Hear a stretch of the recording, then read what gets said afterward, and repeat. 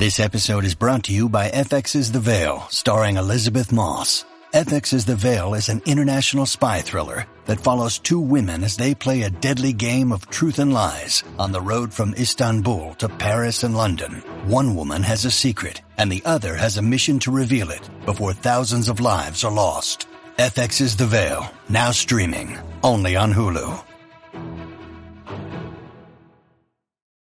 When you need mealtime inspiration, it's worth shopping Kroger, where you'll find over 30,000 mouth-watering choices that excite your inner foodie. And no matter what tasty choice you make, you'll enjoy our everyday low prices, plus extra ways to save, like digital coupons worth over $600 each week. You can also save up to $1 off per gallon at the pump with fuel points. More savings and more inspiring flavors make shopping Kroger worth it every time. Kroger, fresh for everyone. Fuel restrictions apply.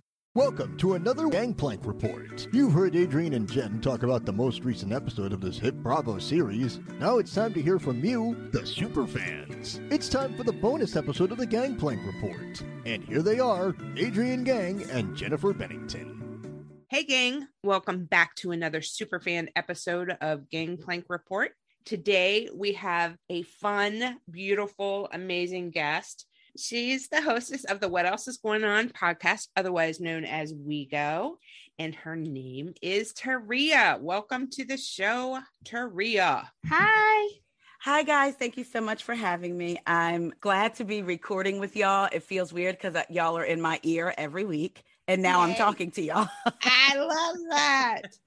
I love that part. You found us through our friend Stephanie. She had me at first sight. I swear. I love her so much.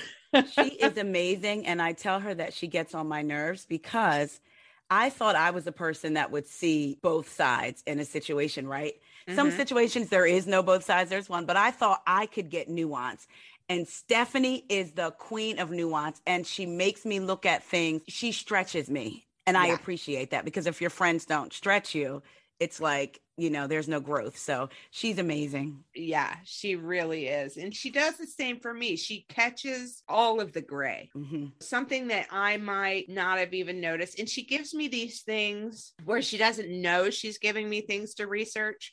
But it was funny. She was talking about intersectionality the other day online, and I came back and she and I started talking through DM, and she was like, look at you doing your homework. I'm like, I want to learn. So she's always broadening my mind, but I'm glad she brought you to us, because I have had such a blast this past couple weeks talking to you. Yes, same. And Adrian's been out of town. So Adrian, you get to meet Taria now, which I'm very happy about. Super stoked. I was starting to feel like Adrian was just a beautiful fairy and not really real, because I'm like, where is she? That's what most of my husband's friends think about me, actually, because I'm never here. They're like, oh, she does exist. I went to a Christmas party in December with some of his Chamber of Commerce friends, and they were like, oh my God, you're real. I'm like, yeah, I exist. Right. I just float in and float out. I was just going to say, sprinkle a little beautiful fairy dust, and then you're like, bye, I'll be back. Yeah.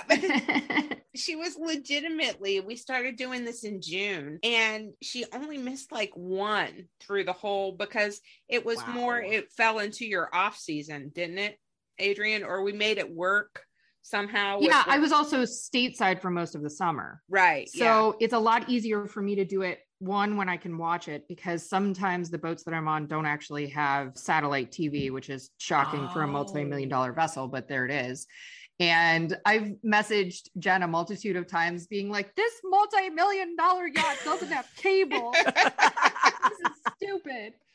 So I usually put up a post on Facebook to see if I have any friends in the marina that have it, and I go watch it on their boats if I can. That is awesome. The shows have also fallen on nights when I'm serving guests and I can't watch. Okay. So when I'm actually on charter and I can't get in front of a television because I'm, doing that working thing. Yeah. So yeah, up until recently, it hasn't been much of an issue. And I think you're right. I've only missed one, but this is my heavy season. From Thanksgiving till basically Valentine's Day is just hectic.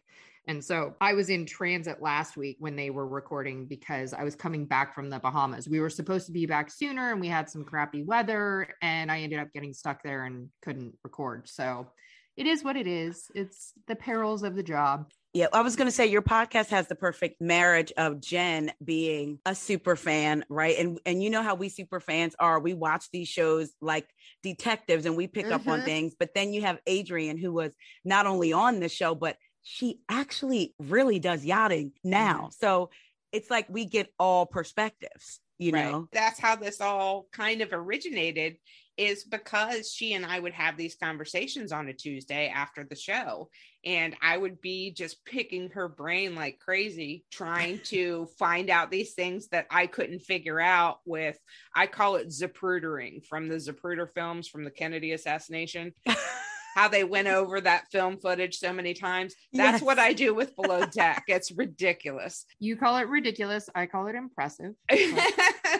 Well, mildly psychotic too. But I would ask her these questions and she was just like, you know, this would make a good podcast to have both sides of it. And it's been fun. We've had a good time with it. I definitely enjoy it, like I said. The show doesn't do a real great job of answering a lot of basic questions about why we do what we do and how we do it. And I think that that's where a lot of other podcasts run into problems, where they start speculating or just guessing about things. And it doesn't really answer the question. It's just kind of like, okay, well, this is what we think probably maybe happened or why they did it that way. But you know, there's a handful of things like engineering is not something that's my specialty. I know enough to be dangerous probably and where to unplug things if I need to. But, you know, for what it's worth, if it's real genuine questions about things like that that are not in my sphere of knowledge, then I can make a phone call. You know, I'll do a Regis and I'll just call a friend. But for the most part, a lot of this stuff is done a certain way because of either protocol or safety or whatever. Speaking of which, it's puzzled me all season this year why Raina hasn't been asked to put her hair up, because I would think the very last thing that she would want to have happen is for one of her long braids to get stuck in something and rip part of her scalp out, because that's entirely possible with some of the machinery that they have on deck. It just seems like a bad idea to leave your hair down. I wondered that because you see, I have braids too. And I can imagine that number one, it gets in the way just in everyday life sometimes when they're really long, and you guys have long, you know, so, you know, but I thought the same thing, because with them being so long, all it takes is for the end to catch. And like you said, it's coming straight out of your scalp. So I was kind of shocked. Do you think, and this may be going too far, but sometimes I wonder, with them adding diversity to cast, are they so overboard on little things? Like, we don't want to mention her hair. We don't want to say anything to get upset. But then it's like you let other things slide. Or is it just they haven't even thought about it? Well, Lee has thought about it in previous seasons where he's given the deckhands a hard time about having their hair down. What? That's true. And didn't Sandy say something to Jack about his hair at one point? Yeah, absolutely. It's a safety issue. Okay. It doesn't matter what color your skin is. It's a safety issue. Right. See, and that's what I mean. It's like, that is important. Like you said, that's a safety issue, but they'll go so overboard to not be one way. But then it's like, but you ignore the bigger issue. Like, exactly. They're microaggression wise and racism foolish. Yes. It's like simple. Put your hair up. Boom. That's it. I agree with you. Let's take it back a little bit before we get too deep in the season. I know that you're a Bravo fan, but for our listeners who aren't familiar with your podcast yet, because we know they're going to listen as soon as they're done with this, how did you get into the whole Below Deck universe? So, you know, when you're home, I used to work, of course, corporate. So I would watch The Housewives and stuff, like have it on my DVR, what have you. And then I lost my job in 2011. So I was like binging everything that I had never watched before. Right. And then I saw this show called Below Deck. Now, here's an interesting thing, y'all, like clutch your pearls. I used to listen to a former pumper named Stassi. And I used to listen to her podcast, and he would talk about irony. I know. Adrienne doesn't understand the irony, but I get it. Go ahead. Listen, the way my butthole clenches thinking about it now. I was like, but, and I can explain that later, but I would listen to her and she would always be like, oh, I watch everything on Bravo too, but one place I'm not going is Below Deck. And it actually made me interested. Like I saw it, I was like, oh, that seems fun, but never watched it. But her being so snotty about it, something about it pissed me off. So then it made me go check it out. The rebellious teen in you said, yes, because okay. I'm like, how dare you? You're talking about them. They're doing a real job and we're watching y'all. But anyway. Yeah. So I checked it out and I was like, wait, I like this. This is kind of, oh, it's not about the guests. It's actually almost Vanderpump adjacent when you think about it. It wasn't about the customers. It's about the employees who work there. So I started watching. And so people may say, well, how could you watch Stassi?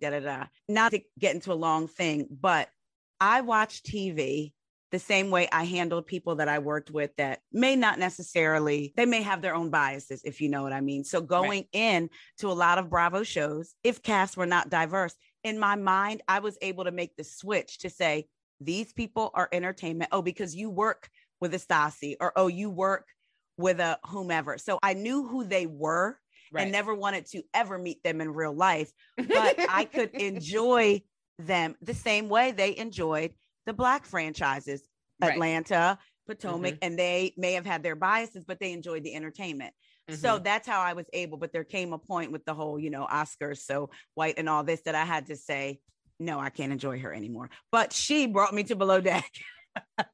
Well, good. Then karma worked in the right way in that circumstance. And she brought you to us. So that's one reason for me not to hate Stassi and a sea of reasons for me to not stand her. Right. I have a friend. She has a podcast and she named her dog Stassi. This was way before any of that. And she said, because she's a little bitch. And when I got her, she said she was telling her not to pee on the floor.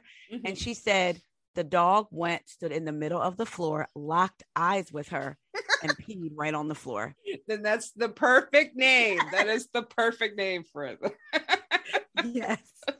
So I'm really hoping there's nobody out there that has ever named a dog after me. Please, God.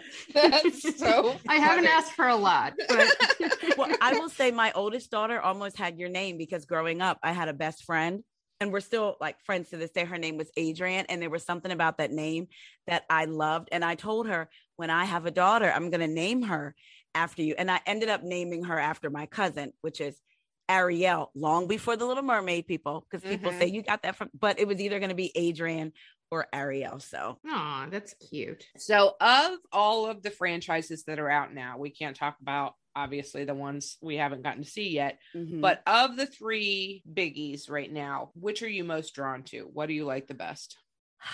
This is probably not going to be nice, but so I actually loved Hannah, but not her captain. So I wish they could do a switcheroo. So I leaned more towards Below Deck regular. I'm not a least Stan, the way, like the stud of the sea, but he's more palatable to me than Sandy. Right. So I'm more so drawn to the regular Below Deck. Right. Have you gotten into sailing at all?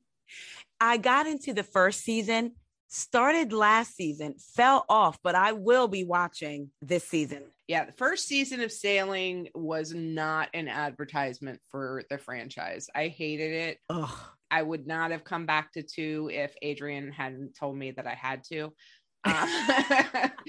But that made up for it for me. 2 did. And I am very excited about 3. It looks really good. The trailer is ridiculous. Seems like it keeps getting better and better.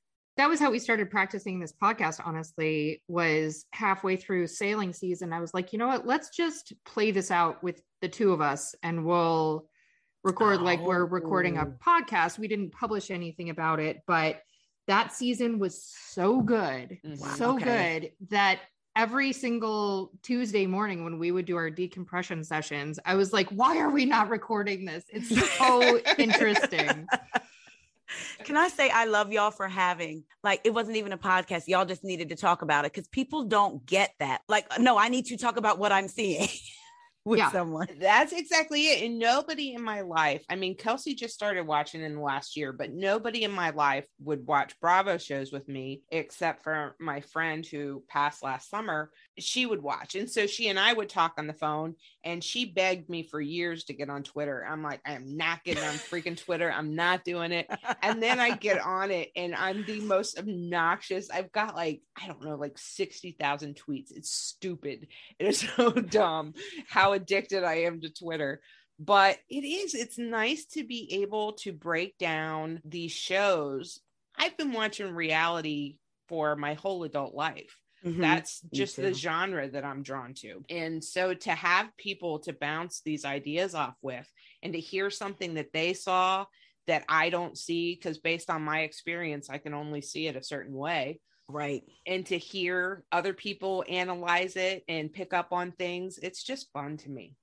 Same. And it's funny. I got my husband to, like, he'll watch with me, and he would do my Patreon sometimes with me. And so when I told him that I was recording with you guys this morning, watching, he goes, "Oh, wow. For yours or theirs?" I'm like, "For theirs, but they're coming on." And he's like, "Wow." Cause he watches too. I can't get John to watch. He calls it my crap TV. He will not watch my crap TV with me. I mean, to be fair, he's not wrong. How dare you, Adrian? It is a study in sociology and psychology. That's exactly what I said. That I've said that for years, that I do it. It's a sociological and psychological study. That's what I'm doing. It's like, no, it's not. Whatever helps you sleep at night. Exactly. Adrian's like, yeah, okay. Yeah, it's a crack of crap. I watch it because I love snark. I love drama, and Bravo brings all of that.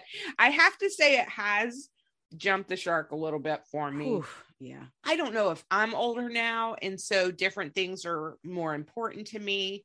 Mm-hmm. But I wanted to ask you, okay, anybody who's a Bravo viewer knows that they've had historically a problem dealing with race, whether it be from the segregation of the housewives. Mm-hmm. You would have a token white person like Kim Zolciak, or you'd have a token Black person like Garcelle. Yep. Mm-hmm. And they didn't really intermix. Even there are other shows like Mexican Dynasties or Family Karma. Everything was always separate. And they tried to give it lip service after BLM was 24/7 during the George Floyd trial. And they came out with a statement, saying they stand in solidarity, blah, blah, blah, blah, blah. It was all just words. I mean, they fired a couple people, but then they did nothing. And we keep having this problem recurring over and over. And I was wondering what you think, if it's better that they at least introduce diversity into their shows and work through the kinks of them getting it wrong over and over, or if it's better for them to wait till they've got their crap figured out so they don't re-traumatize people who've already experienced trauma. So it's funny you asked that, because I was having this discussion with someone, and I said, I would not care if they went back to, they have their all white franchises, and they have, the Potomac, the Atlanta, if they add another one. And someone said, I can't believe you would feel that way. It's necessary for us to learn. And I said, we watched Garcelle sit at a table and cry and break down after these ladies continued to come at her. We watched Sutton shut down Crystal's voice, but then somehow make it about her. And then all of a sudden, when Crystal didn't warm to her, it was, she's cold. No one looked at the reason why. Those are not safe environments for women of color or Black women to be in if they can't fully express how they're feeling. Because then look at what happened with Garcelle. Y'all just went from yelling at her, talking about different things. Now she's crying, and it's, I'm hugging you and I'm petting you up. And it read as false. Sometimes it happens with your friends, right? Somebody may have had too much to drink, or you may have get into an argument, that's friend. Right. But we know that these ladies aren't really hanging out with Garcelle, maybe Sutton, off camera. So it just read as false to me. So I said, in order to keep safe environments, that I wouldn't care if they were segregated. I look at Garcelle, who is in Hollywood and already has to deal with that in her real life. Right. So then to come here, that's supposed to be her real life, and have to deal with it from her castmates, or you can feel, just like as women, we can feel when there's like a layer of misogyny in the room or something. You can feel as a person of color or as a minority or as a Black person when something doesn't feel right. Real quick about Salt Lake City. I have never met Jenny, never been in their presence. From episode 1, I have had conversations. I didn't have them offline because some things you can't explain. I said, something is not right with her. I don't like her interaction with Mary. Something is not right. And then look what happened. So it's almost like when you know, you know. So I feel like they either need to keep them the way they are, or if it's organic.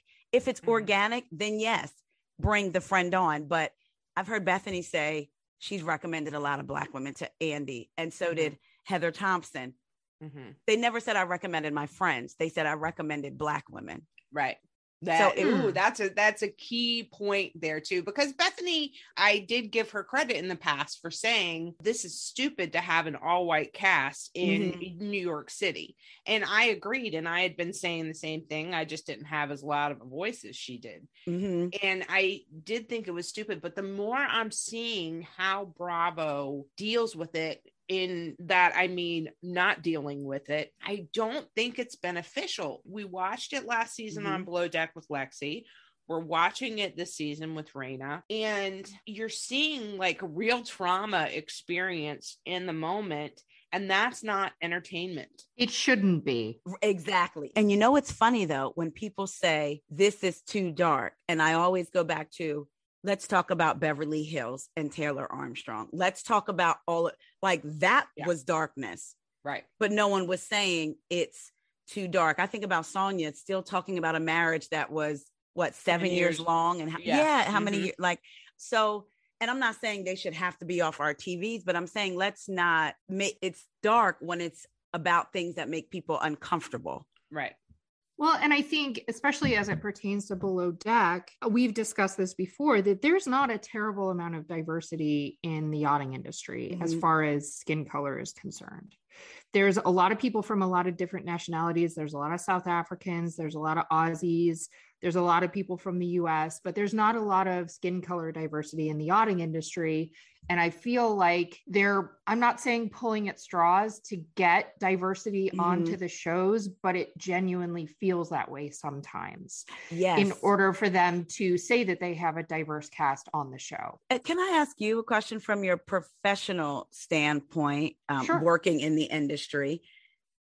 It seems like to me in the past, and Jen, you may have noticed this in the past too, I felt like the deckhands that were coming on and the stews that were coming on may not have been in the industry for years, but they at least had some level of experience. Competency. Yes. Yeah. And I feel like now they're introducing people of color and Black people that, you may have had experience on a fishing boat, but this is not a fishing boat. And then it makes them look incompetent because they're learning as they're being filmed. And I'm like, well, wait, Below Deck didn't seem like this in the beginning. Like it seemed like everyone at least started somewhere on a boat like this. Well, with the exception of Sam on my season, and actually Eddie and Dave had no experience either. Oh, okay. You know, on my season, they threw a lot of people onto my season that really didn't, 3 out of the 8 of us that didn't have much of any experience at all. Like Eddie had worked at a marina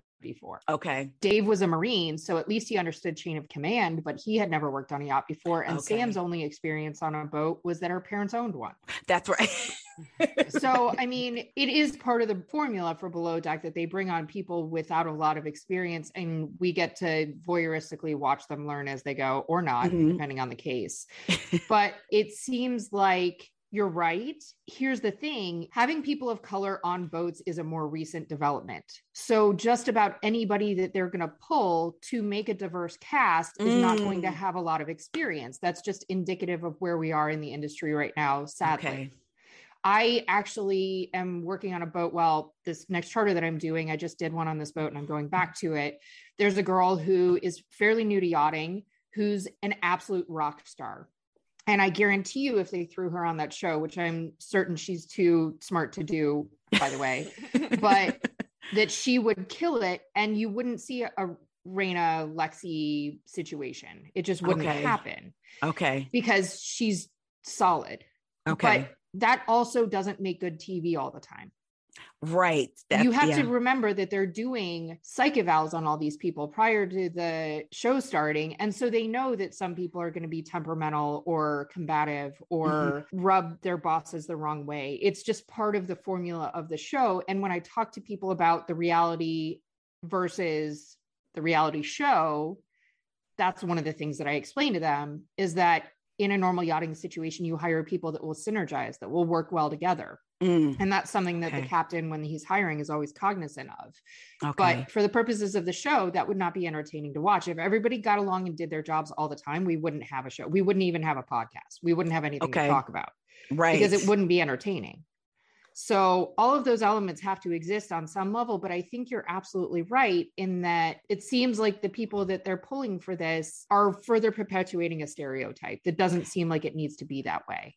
And does it make sense to wait a couple years till there's more people of color that are in the industry that have a handful of years of experience behind them to display that level of competency that you're talking about? I feel like it does, because it would ring more authentic. Like, I think if we went to Spain, right, and we decided, all four of us decided to move to Spain, I wouldn't walk in and say, why are there no Black people working here if there's no Black people living there? Right. I wouldn't be out saying there needs to be more Black. So when I say that about Below Deck, as long as they're not actively turning away qualified Black people, but here you are, you're in the industry and you know that there isn't a huge amount of diversity, it makes sense to me why we wouldn't see us represented, because there's not a lot of us in the industry. And that's where Bravo, it irritates me, because it's trying to throw a quick fix, but could be causing long-term like damage to some of these people, or and furthering stereotypes. Yeah. I think about Simone. She told Kate how she has been treated in this industry. Look at Raina, talked about it with Wes earlier. I think even Z, like, kind of briefly. So it's like these people are telling you, like, this is how I've been treated in this industry. And I don't think it's registering with people at all. I had someone telling me with Raina and Heather, well, she should have just not accepted the apology. She should have just basically like went off on her. So I said, as a woman, imagine, let's take color out of it. If Heather was a man and had spoken misogynistically to Raina and treated her nasty, and Raina said, just to not be the focal point of the attention, or because it can be embarrassing. We almost feel shameful when it happens to us, even though it's not our fault. So say a man did this to Raina and she just kind of said, it's okay, it's fine, went away and talked to her girlfriends about it. Every one of her girlfriends would be like, girl, you better go out there and set him straight. He doesn't talk to women like that. I said, but because it's about race and makes people uncomfortable, you want her to be okay with it. And the girl messaged me back and said, you're absolutely right. I didn't think about that. So I tell people, put it in different terms. You scream about misogyny, we should. Yeah. We scream about homophobia, we should. Why not about this, even if it makes you uncomfortable? Again, real quick to the Housewives, when Mary made the comment about Mexicans on Salt Lake City, that made me uncomfortable. And I'm a minority. So it's life, but we can't just sweep it under the rug either. But back to my long-winded answer, I do feel like I'm okay with them being separate. But if there's authentic connection, then don't discount us because you're afraid your audience won't accept us. Right. I feel like if Bravo treated it differently, if they didn't do the things like they did this season and basically tell people, okay, you can't talk about this. Right. And then make no public statement about it whatsoever. Right. Then it wouldn't bother me so much, because I would feel like that they are doing something other than reaping the benefits of ratings from utter pain and chaos. And I have a hard time supporting that. And I know that you have moments where you're like, okay, how can I be a part of this movement and still watch this stuff? Yeah. And I have had that so much. in the past couple years, I have whittled down my Housewives consumption because it's gotten to a tipping point to me where it's like my moral compass just says, okay, I can't do this. I can do this one. I can watch Potomac, but I cannot watch Beverly Hills right now. Yep. And I came back when Garcelle came on, but so did I. Yeah. But then I came back to New York as well and bailed because that was such a nightmare. And I feel like having this Lexi Raina comparison back to back, you'd almost think, okay, and this is from my lack of melanin viewpoint, okay? You would almost think that Lexi would have been vilified because she had an attitude, she took no guff, whatever, and that Raina, because she stuck with it, kept doing the job, just accepted the apology, and yes, she griped on the side, but she didn't let it affect her work. She didn't walk off. She didn't stop doing things, that she would get the heroine role. Right. And both of them turn out to be the villains per social media. And I'm freaking lost. I don't understand. I've been getting ripped left and right for backing Raina because she complains so much. Everybody on that show complains. Yes. Constantly. But she is still out there doing the do. She's walking up how many flights of stairs and moving a freaking chair for Heather, who can't move a chair 10 feet, and did it and went back down and went back to her job. She's been sous chefing for Rachel this whole time. She's doing all of these things and none of it is enough. And I just keep hearing, well, she complains. So does Fraser, does Heather. They all do it. Why is Raina a lightning rod for your anger about complaining? I don't know. I think it's the uncomfortability of what she's complaining about, because it forces you to look at, well, is that me? You know what I mean? Like it forces, if she's talking about how she's been treated in the yachting industry, and now we've had Heather say this word and it's really bothering her. It almost forces you to look at yourself like, am I a part of this larger problem? And people don't want to do that because in people's minds, they want to think that we're all equal, that, well, you can vote. Well, you're on TV. So what are you complaining about? You're all equal. And it's like, no, we're not. Right. But they don't want to go that deep. It needs to be surface. But when you say you grapple with, as far as supporting and watching, the good thing is, to me, conversations like this and other ones that I've had come out of it. So if I'm like, okay, if I'm going to watch, I have a responsibility to speak up when I see something and be able to move on from it. And if it's something that is so triggering, which I really haven't ran across too much, it more so triggers anger than anything else, then I take a step back for a moment, compose my thoughts. Sometimes after I've already tweeted in the moment, then I take a step back, compose my thoughts, and have a conversation on it. And I feel like as long as we continue to have conversations and knowing who to have them with, because I'm not going to have again with somebody arguing the perspective of Raina versus somebody saying, well, let me hear your perspective. And if we don't agree at the end of the day, you don't have to agree, but respect my experience and where I'm coming from. So I feel like that could be me, look, just justifying us, Jen, but at the same time, watching. Go ahead. I need it. Right. It gives us the ability to have these conversations. You may not have it on the podcast. You may have it with a family member that never knew X, Y, and Z was happening in the world. It opens up all kinds of conversations. I agree. And that's honestly, when all of this came up, and Adrienne and I talked about it with you a little before we started recording. When all of this came up, we were a little hesitant, wouldn't you say, Adrienne?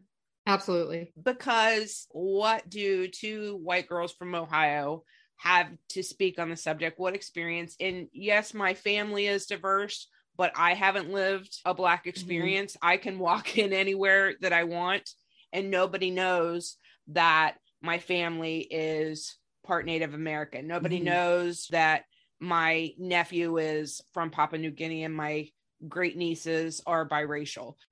So it doesn't affect me in the same way. But in that way, when I see my little great nieces' faces, I want a different world for them. Yeah. And so I felt compelled to talk about it, but at the same time, dial back the passion and just like offer up an opinion and not a condemnation, because A, people don't take condemnation well in the first place. But B, I don't know that I'm saying the right thing. I just know how it feels from my point, and that's all I can share is my thoughts. And so Adrian and I decided we'll open it up and we'll see where it goes. And we've gotten a lot of crap for it. I don't care. We're not doing this for money. Right. This isn't how you make a living talking about reality TV. At least not right now. Don't. Right. Yes, we're putting out in the universe. Yes, okay. We're putting out in the universe. You keep the dream alive, girl, because I don't have much faith in that. But what we wanted to do with this podcast, first and foremost, was be authentic. And I can't stand fakery, makery-uprious kind of, if you're telling me something's real, I need to feel that it's real. Yes. Like you were saying, you felt like it was fake because you know that these women aren't off screen together afterwards. Yeah. That's the kind of stuff. I don't want people saying, oh, Adrian and Jen don't feel that way. They're just saying that because it's politically correct or the popular thing to say. I'm so not politically correct. I'm really not. And I just say what's on my mind. And we've been able to do that with this platform. And I'm glad we've gotten good response from the people whose opinions on it matter to me, if that makes sense. It does. And that's why I reached out to y'all, because listening to your podcast made me feel like, oh, I could talk to them about this stuff. Mm-hmm. It didn't make me feel like there's some podcasters that I'm sure you've listened to that, like Adrian said, if they don't have the backstory, they can only speculate or say, I think this is happening. But some of them have taken their thought and made it fact, and they don't want to hear any different on the subject, right. Whether it's stemming from a bias or whether it's stemming from them thinking they know it all. But you and Adrian, when I listen to y'all, I can hear how much you care about the subject. And I appreciate y'all being honest and saying, I'm a bit hesitant to speak on this, but I feel like I have to. I've heard y'all say that before. And to me, that means a lot, because there's a lot of people who will come in my DMs and say, girl, I stand with you, girl, I this, but on their big accounts, we don't see anything because they don't want to lose followers, because they don't want to ruffle feathers. So I appreciate y'all being transparent and then walking in how you truly feel, because that made me feel comfortable to talk to you about. Because contrary to what people think, I promise you, Black people aren't trying to catch you. Aha, we caught you being racist. Not at all. That's not what we're trying to do. We want the opposite. So there are a lot of things that I sometimes don't say, because again, just like a mother's intuition or a wife's intuition or a woman's intuition, we know things and we can't explain it. That's how I feel sometimes. So I'll just say, let me be quiet, because I'm not going to really get anywhere. But with y'all, I felt like they will be open. So I appreciate that.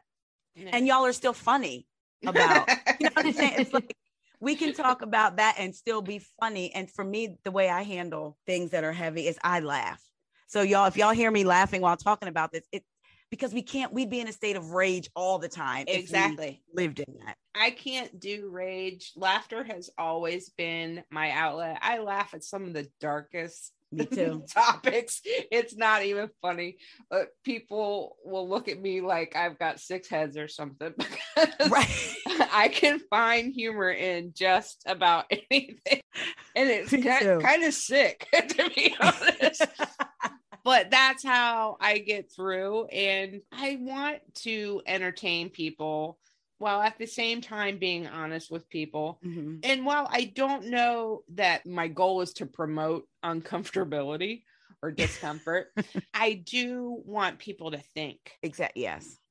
I mean, we live in an age now that I could not have fathomed when I was in high school. The people that you can connect with and the things that you can learn and all this stuff that's right at the tips of your fingers, but people are fearful. Yep. Because they don't know how it's all going to play out. And I think if we dropped the fearful part and kept the curiosity, we could get farther faster. That is good. And I also want people listening to know that I know sometimes we have a tendency to take on guilt. So me as a Black person, I am not blaming white people that I see right now. Good, because I don't have 40 acres to give you. I got to give me. I got 10. I ain't got 40. I'll take 3.5, Jen, and we'll call it even. See what I mean? Yeah. Some people are going to kill me for saying that. No, but see, I think it's because that's a joke that I have to tell you offline, but I made a joke about the whole Salt Lake City situation. And I knew like only certain people would find this humorous, you know, right. But guys, we have to laugh if we can't. And sometimes that laughter and that joke breaks the ice. There could be somebody listening that'll be like, wait, that's funny, but what is 40 acres and a mule? Boom, that opens up a whole nother conversation. So besides a Spike Lee production company. Yes. Do you know? So I'm a Jersey girl, and just quick side note, years ago, I'm talking maybe 20 years ago, there was a man, and it was a scam, and he was charging Black people $80 to fill out this tax form, and they were supposed to get 40 acres and a mule in the form of, what do they call it? What is it? Oh my God. Reparations? Reparations. Yes. And people were paying him to fill out this form. Unreal. So it's funny that you say that, but I don't want y'all to think that we are blaming y'all, meaning y'all as in listeners. We complain about men, but I don't hold my husband responsible for all men. You know what I mean? Right. It's just men in general. So I want y'all to remember that. And I think if you take some of that out of it and the fear, like Jen said, you would be surprised at the conversations that you could have, or be honest and say, I'm uncomfortable because I don't know. And for me, it's like, oh, we don't have to have the conversation then, you know, because to me, it's all about being honest. People feel a certain way about Bronwyn. I get it. But I will say, watching Race in America, when she sat there and took what they said to her and then said, I'm uncomfortable in this moment, but I also know that I have to make a change. I appreciated that because she wasn't acting like McSweeney, who just, oh yeah, I just know all of this. No, you really don't. So I appreciated that. Yep, I got you. So do we think, I'm going to switch it up just a little bit because we weren't talking about Below Deck. I was just thinking that. I'm like, and Taria, how are you going to take this back to Below Deck? Okay. Adrian will always get us there. Go, baby. Drive that yacht. So do we think, because we have another season that we saw a promo of last night, or yesterday, it came out, I guess, yesterday for sailing season. And there is a person of color on that show. I mean, the lack of acknowledgement from Bravo specifically, but the silence from the entire rest of the cast while the rest of this was going on, because to my knowledge, they didn't put a muzzle on anybody during Lexi's season. That was a completely different situation, right? That was her, the judgment of her was based on her behavior. Yes. This is a vastly different situation. I feel like Bravo has a lot of opportunities and also the responsibility to make this, if it's going to be a part of what they're doing with this show, to make this as constructive as possible, as opposed to doing absolutely nothing. And I would like to hope that maybe they just got this one wrong. And apparently several other seasons of other shows that I do not watch. Yes. Wrong. Where does the shift happen? Is it just going to be us after 3 more seasons of this and then bringing people of color on the show and then furthering stereotypes? Is it just going to be us bitching in another year about this exact same thing? Like, at what point is Bravo going to realize, because maybe not enough people tune out because of that. Maybe not enough people shut their Bravo off because they're like, you know what, this just isn't enjoyable anymore. I understand that it's a part of the life that we're all leading where we are right now, and that this is a really hard conversation for everybody to be having, because there is a massive level of discomfort that has to happen in order for progress and change to happen. But at what point does Bravo take responsibility and do something about it, to the point where it actually feels like they are an ally, the way that they have been saying in commercials and other shit for years? Right. Where does it end? where does the viewership finally have enough outrage about this and their attention span isn't short enough to forget by the time the next season starts, right, that something is actually done? It's almost a double-edged sword, because I want to, we have all these, I say all these things that Bravo should do, but it's like, I almost don't know the answer. But what I will say is I wish they would either show up in every situation like this or show up in none of them.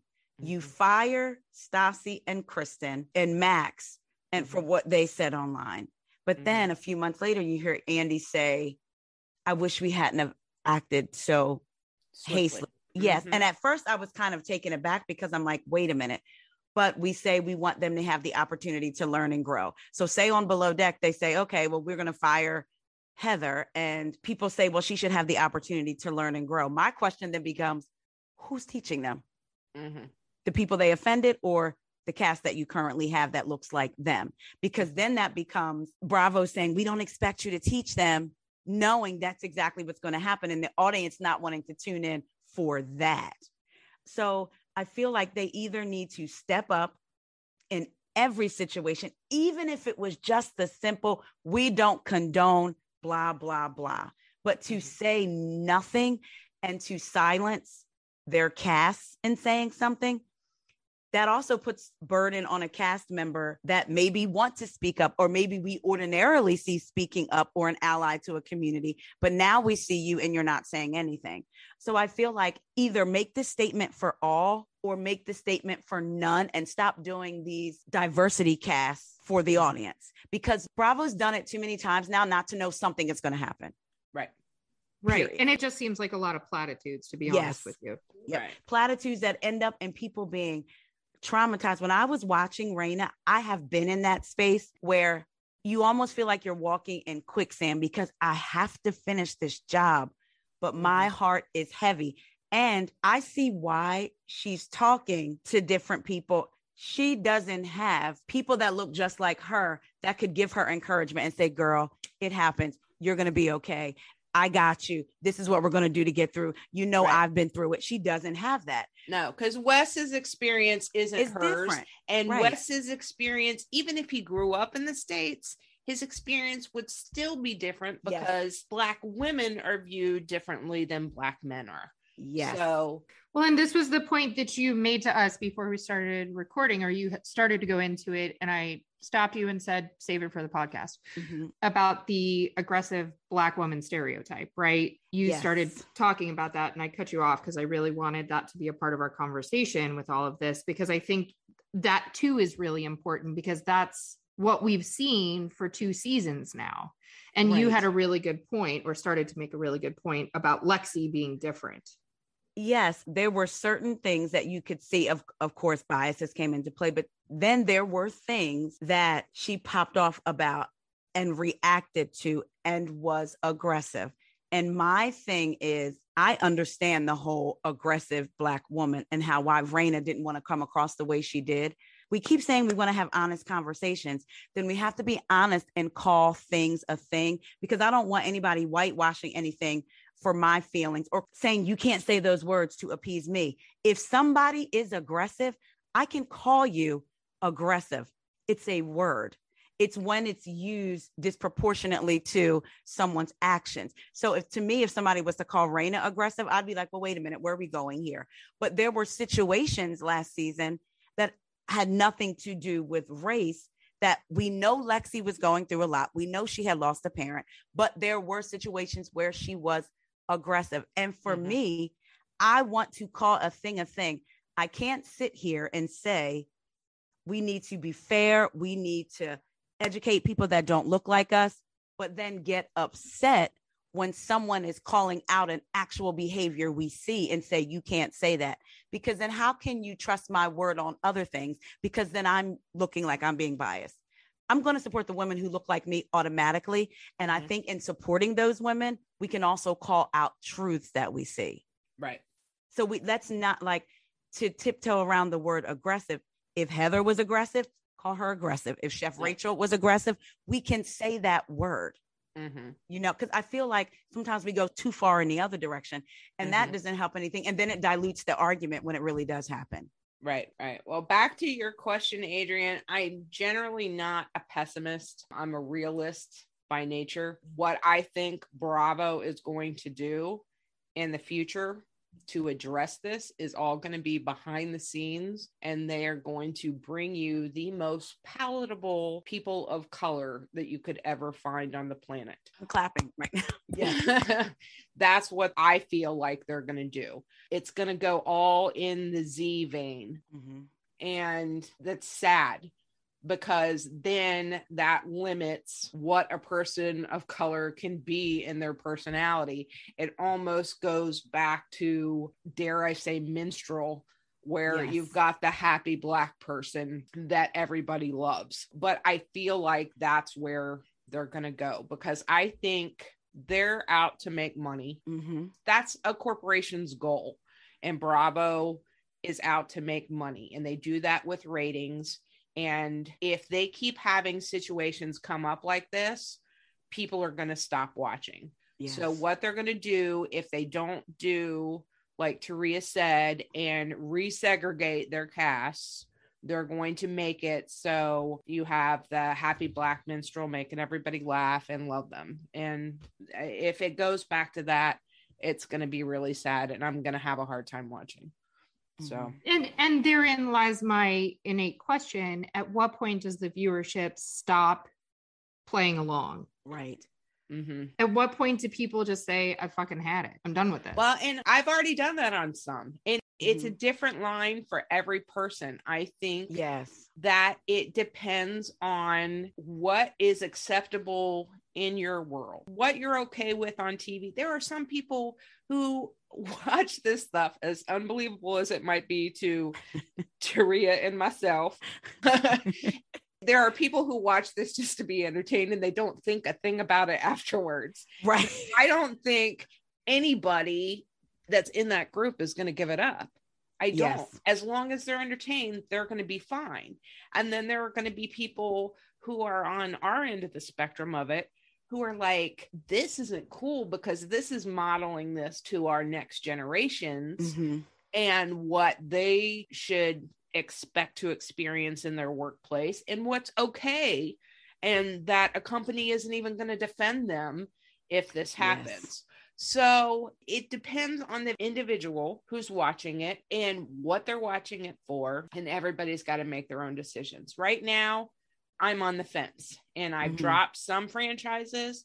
I've stuck with others that still entertain me, and I go on a case-by-case basis. If Below Deck keeps doing this, podcast or not, if this is the theme that every time a Black female is going to get framed to look a certain way, I can't support that, because I don't want my great nieces to say, well, Niney, they did this to this person on the show and she looks just like me and you thought it was funny. And I can't live like that. So it depends where they go, I guess. And I think they don't realize that Black Rain or Black, I'm not asking for anything special.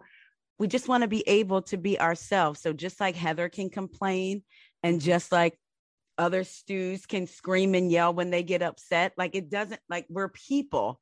And we all have these emotions. So it doesn't have to turn into something different because now this person of color is expressing those emotions. I watched Heather in this last episode, and I had to make myself say, Taria, I had to remind myself to be unbiased, because I didn't like Heather from the very beginning. And one of the things that really stuck out to me is when she was in a confessional in the beginning and said she went to school and was bullied because she was the only one with blonde hair and blue eyes. And I'm not discounting her experience. It was just something about the way she said it. And I was like, I don't think I like you. You know what? We need to go back and look at that confessional, because we need to check the hair on that. You know how we were talking? Oh, yeah. We need to see if that was filmed after. Right. Oh, okay. Go ahead. I'm sorry I interrupted. Now, because now you're going to make me go back, like, when we're done and look at it, because it just gave me a oomph. Like, you know, when you get feeling the intuition thing and you're like, something about her I do not like. And I started watching her, and then I'm watching her say, Raina, I want to talk to you. And she says, can we not? Now, we all talk about self-care, setting boundaries. But she couldn't respect the fact that Raina didn't want to talk to her then, because she wanted to be able to absolve herself and let everybody know, like she let Chef Rachel know. Yeah, and we're good. So she had to absolve herself as she had Audrina Patridge eyes and looked everywhere but at Raina. And then I watched her this episode, and I'm looking, and Adrian, I know that there's things with editing. So I'm also trying to remind myself, but I'm like, are you really standing in Fraser's face telling him that he did the opposite of what you said when he was actually hustling while you put them cornrows in your hair? Are you really standing in his face? Are you really saying her theme, if you notice throughout, was they make me feel bad when it makes me feel, everything is about Heather feeling bad. When the girl was braiding her hair, it just makes me feel bad that people come at me because I care about things. Everything is not about you and your feelings. So that's almost as bad to me as like when Kate used to say to people, I'm sorry you feel that way. Yes, because no, you're not. Yeah. That, to me, that's snarky. And it's like, to me, that would put me on edge more than probably what you said. Right. And it is so not that she cares so much that people can't stand her. That is like so far from the reality of the situation. My eyes rolled back in my head when she said that. I was like, you did not, almost as much as they did when she said she can carry this team on her back. I was like, oh my gosh, you're delusional. Yes. Hey guys, sorry, I gotta run. I have an appointment. Sorry. No. I didn't want to interrupt because it's a very important conversation. I mean, you guys carry on as long as you need to. I just gotta run. Okay. Bye, my little fairy. That's what I'm gonna start calling Adrian. My boat fairy. No, I'm grateful for this. Thank you for everything. I look forward to more of these. Unfortunately, I think we're going to have to keep circling back to this conversation, but I'm grateful to be able to have it in the first place. So thank you. And I look forward to talking to both of you too on my. Okay. All right. Have a good day. All right. Bye. Bye. Something you said about Heather, when you said your eyes rolled in the back of your head, because when she said they're making me feel bad for caring.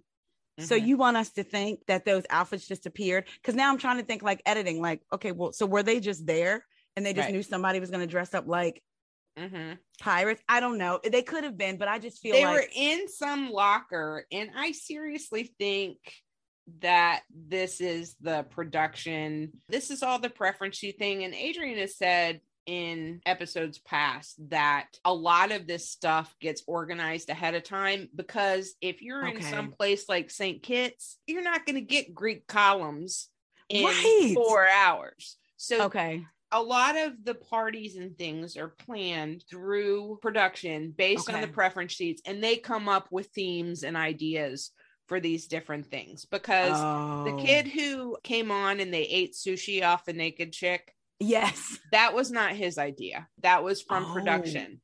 And other guests have been saying this was production's idea to do this. This was, so there are things that they put in there, themes, to make it more visually interesting for the viewers. So I think that that's kind of what happened in this situation, is that they put on their preference sheet that they're huge Alexander Hamilton fans. And so they had some kind of outfit ready. Already ready. And now Heather saves the day because she, So, and it's that kind of stuff. It's that fourth wall stuff. I don't mind that stuff. Yes. Because I don't necessarily think we need to see how the sausage is made all the time. I'm with you. And we get it. We get that there's a show happening and they're putting on here. Where it crosses over for me is when they take credit for it and act like it's some major feat that they've pulled off that know that they didn't have squat all to do with. Right. That's why she bugs me so bad. I can't with her. And she's such a complainer. When the girl was saying how she's not used to her being this fan, I'm like, because she's used to people not making her uncomfortable, whether it be Raina or whether it be Fraser expressing his, she's not used to that. That's why she was like floored by the Captain Lee thing. Yes. Did you? And even though, like Chef Rachel said, he's trying not to laugh. He blew her hair back when because at first I thought he was joking, and I was like, oh, He is serious. He was. And he started to get heated. Yes. It was funny. And I do think Adrian and I talked about it on the recap podcast before we talked to you. I think he had a shift when she volunteered him for the Thorntons vow renewal. And he addressed it and said, I don't like that you did that. And she blew it off. That was strike one. Then, per their timeline, he finds out what she said in front of Raina. That was strike two. And then she came into his space. The wheelhouse is his space. And she brought all that stuff in there. That was strike three. And I think he's just done. Yeah. I think this is completely because he's starting to see the things he had been oblivious to before. Yes. So I think so too. I'm hoping she doesn't come back. I can't deal. Me neither. When the look on his face, and she was getting her hair braided and he walked in and she said, how's your day? And he goes, better than yours. I was like, that didn't fit that, because it's not like she was doing something that was hard, but he wanted to acknowledge, I see you in here getting your hair. Like, you know, like I felt like, oh, I know what that was. Yeah. I'm glad the season's wrapping up because honest, I'm tired. Me too. I'm weary. I'm weary of talking about it. I'm weary of breaking it down. I don't really think a ton went on, and the things that I would have loved to have seen be addressed weren't. Right. And yeah, that's just hard to deal with. I know we're finishing. I just have one last question that I wanted to ask you. Did you think when Raina was on the deck and Heather came in, Heather said, good morning. We don't hear Raina say anything back, but then Heather says, how did you sleep?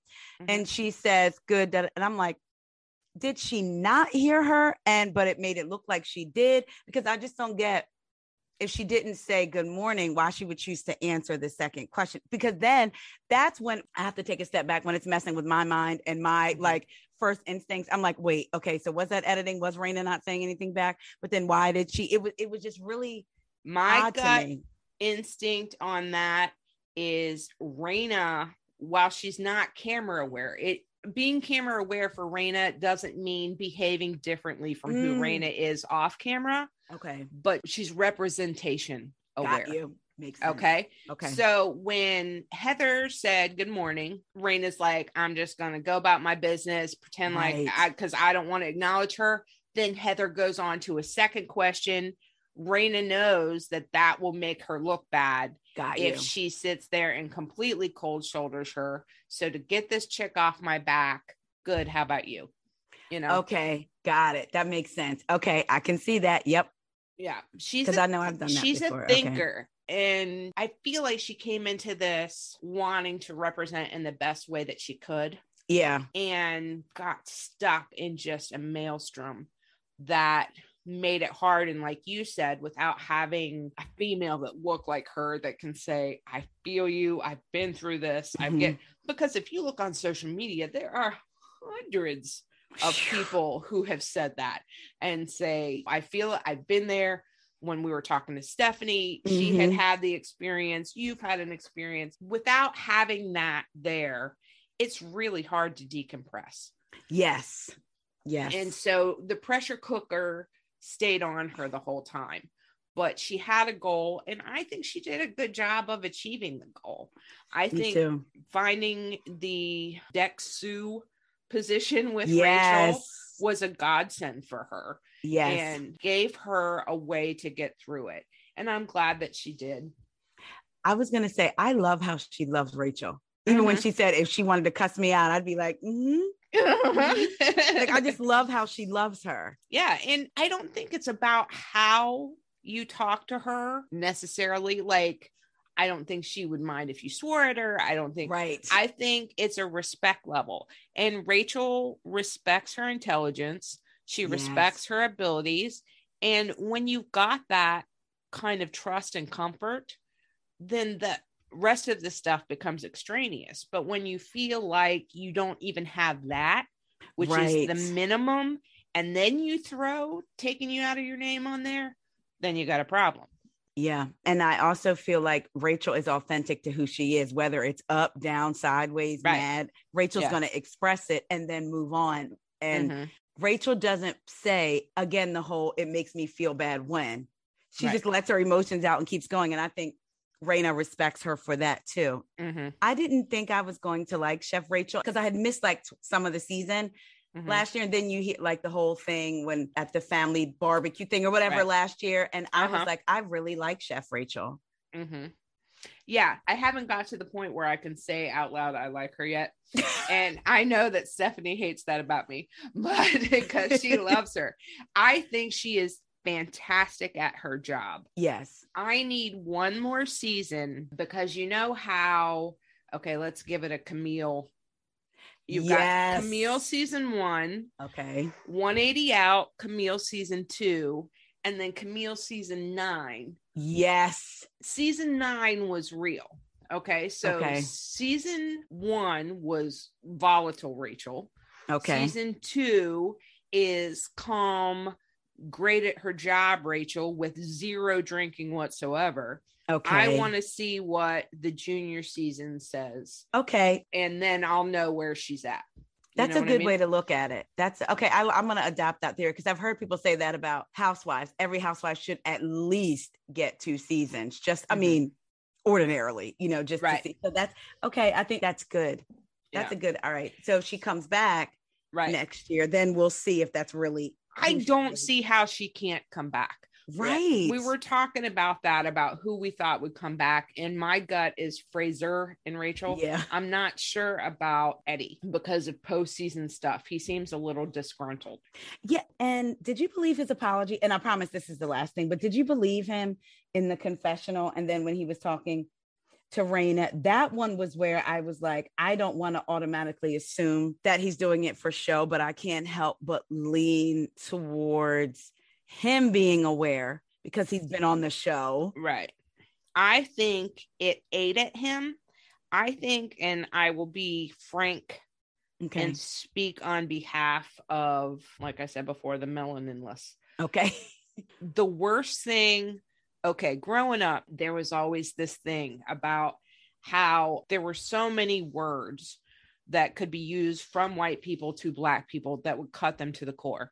Yes. But that y'all didn't have anything that could cut us. Yes. You got cracker, you got ghost, you got all this kind of things that just didn't get to anybody.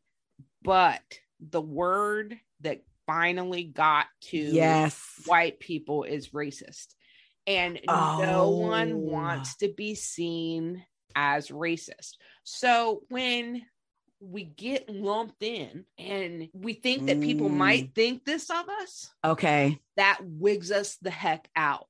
Okay. And I think that's what you saw there, is because he was being told by a Black woman that he wasn't an ally, that he wasn't a supporter, where in his head, he thinks that he's everybody's friend. And he thinks he doesn't do that.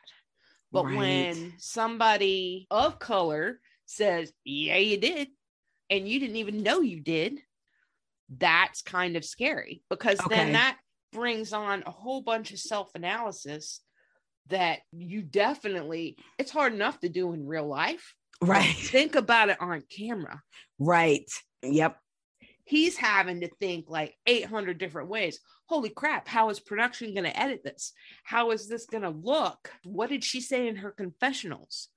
Right. How am I coming out of this? So authentic, I can't say that it's inauthentic.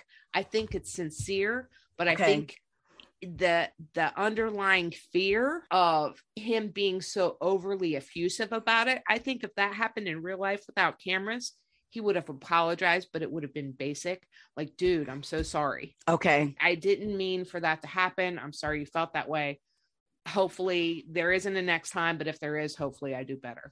And it would have been very basic. But because he doesn't know all of the other variables, he's going to make it so there is no way that editing can interpret it any differently than that he is profusely apologetic and he is anything but a racist. Okay, that makes sense. I'm glad you explained that, because it's like the emotion is real, right? And there's layers behind it. Okay. Yeah, so that's what I feel with Eddie. Okay. I'm not sure we'll have to see. I'm anxious to see at the reunion when they of get the gag taken off a little bit. I want to see who stays under the gag order and who says screw it. That might tell us more than what they actually say. Right. That's a good one. Yeah. And thank you for that perspective on Eddie, because see, that's one that I hadn't considered. I wouldn't have even thought of that. So I appreciate that. Yeah, that makes a lot of sense. I can't wait for this reunion. And I hope, do you think it's going to be in person? I honestly don't know. I would think so. Didn't they just do Vanderpump Rules was in person? Right. Yes. Like some were, and then it looked like some weren't. Well, Lala's not, but she's hiding. Yeah, I was just gonna say, oh, that's right. Yes, she is. She is hiding so she can pull a Nene and turn the screen and turn it off. After blaming them for not telling her that you knew things about him, it's like, no, that's not how this works. Yeah, exactly. Or do you think they've already maybe filmed? Because if the season finale is next week, okay. I would think that it's already filmed. I didn't hear any rumblings. Usually we get a little bit of something. Yes. Nothing this time. We'll have to see what happens and see how it breaks down. I think it just depends on how far they want to get into it. Yeah, and how far they're willing. Yeah. I mean, they've got to address it somewhat. Yeah. But I have a feeling it's going to be not too different from the conversation with Eddie and Lee in the wheelhouse. Yeah. Unless Raina just says, no, I'm going to say this, which somebody's going to have to do that, I think. Yeah. And just say, I'm saying it, period. Exactly. Yeah. But we'll see. I appreciate so much you coming on here and talking with us about it. I can't wait to come on your show. I can't wait either. I feel like I'm a downgrade no. to your normal guest. No, you are not. I'm excited though. All right. Well, thank you again. Get that scheduled as soon as Adrienne is back on land. She's getting ready to leave again. Thank you everyone for listening. Do us a favor if you could and rate and review us on Apple. That helps us out a lot. And we will catch you next week. It will be myself and Roy because Adrienne will be in the Bahamas, but catch us next week for the season finale recap. Talk to you then. Bye. Bye, guys. Special thanks to our friends who helped us create Gangplank Report. Down below, music and lyrics by Angel Tweeter Frail and Terry Abbott. Performed by Lorelei of Florida. Production assistance by Michael Castaneda. Superfan intro by Blind Lawrence. Cast off, me hearties.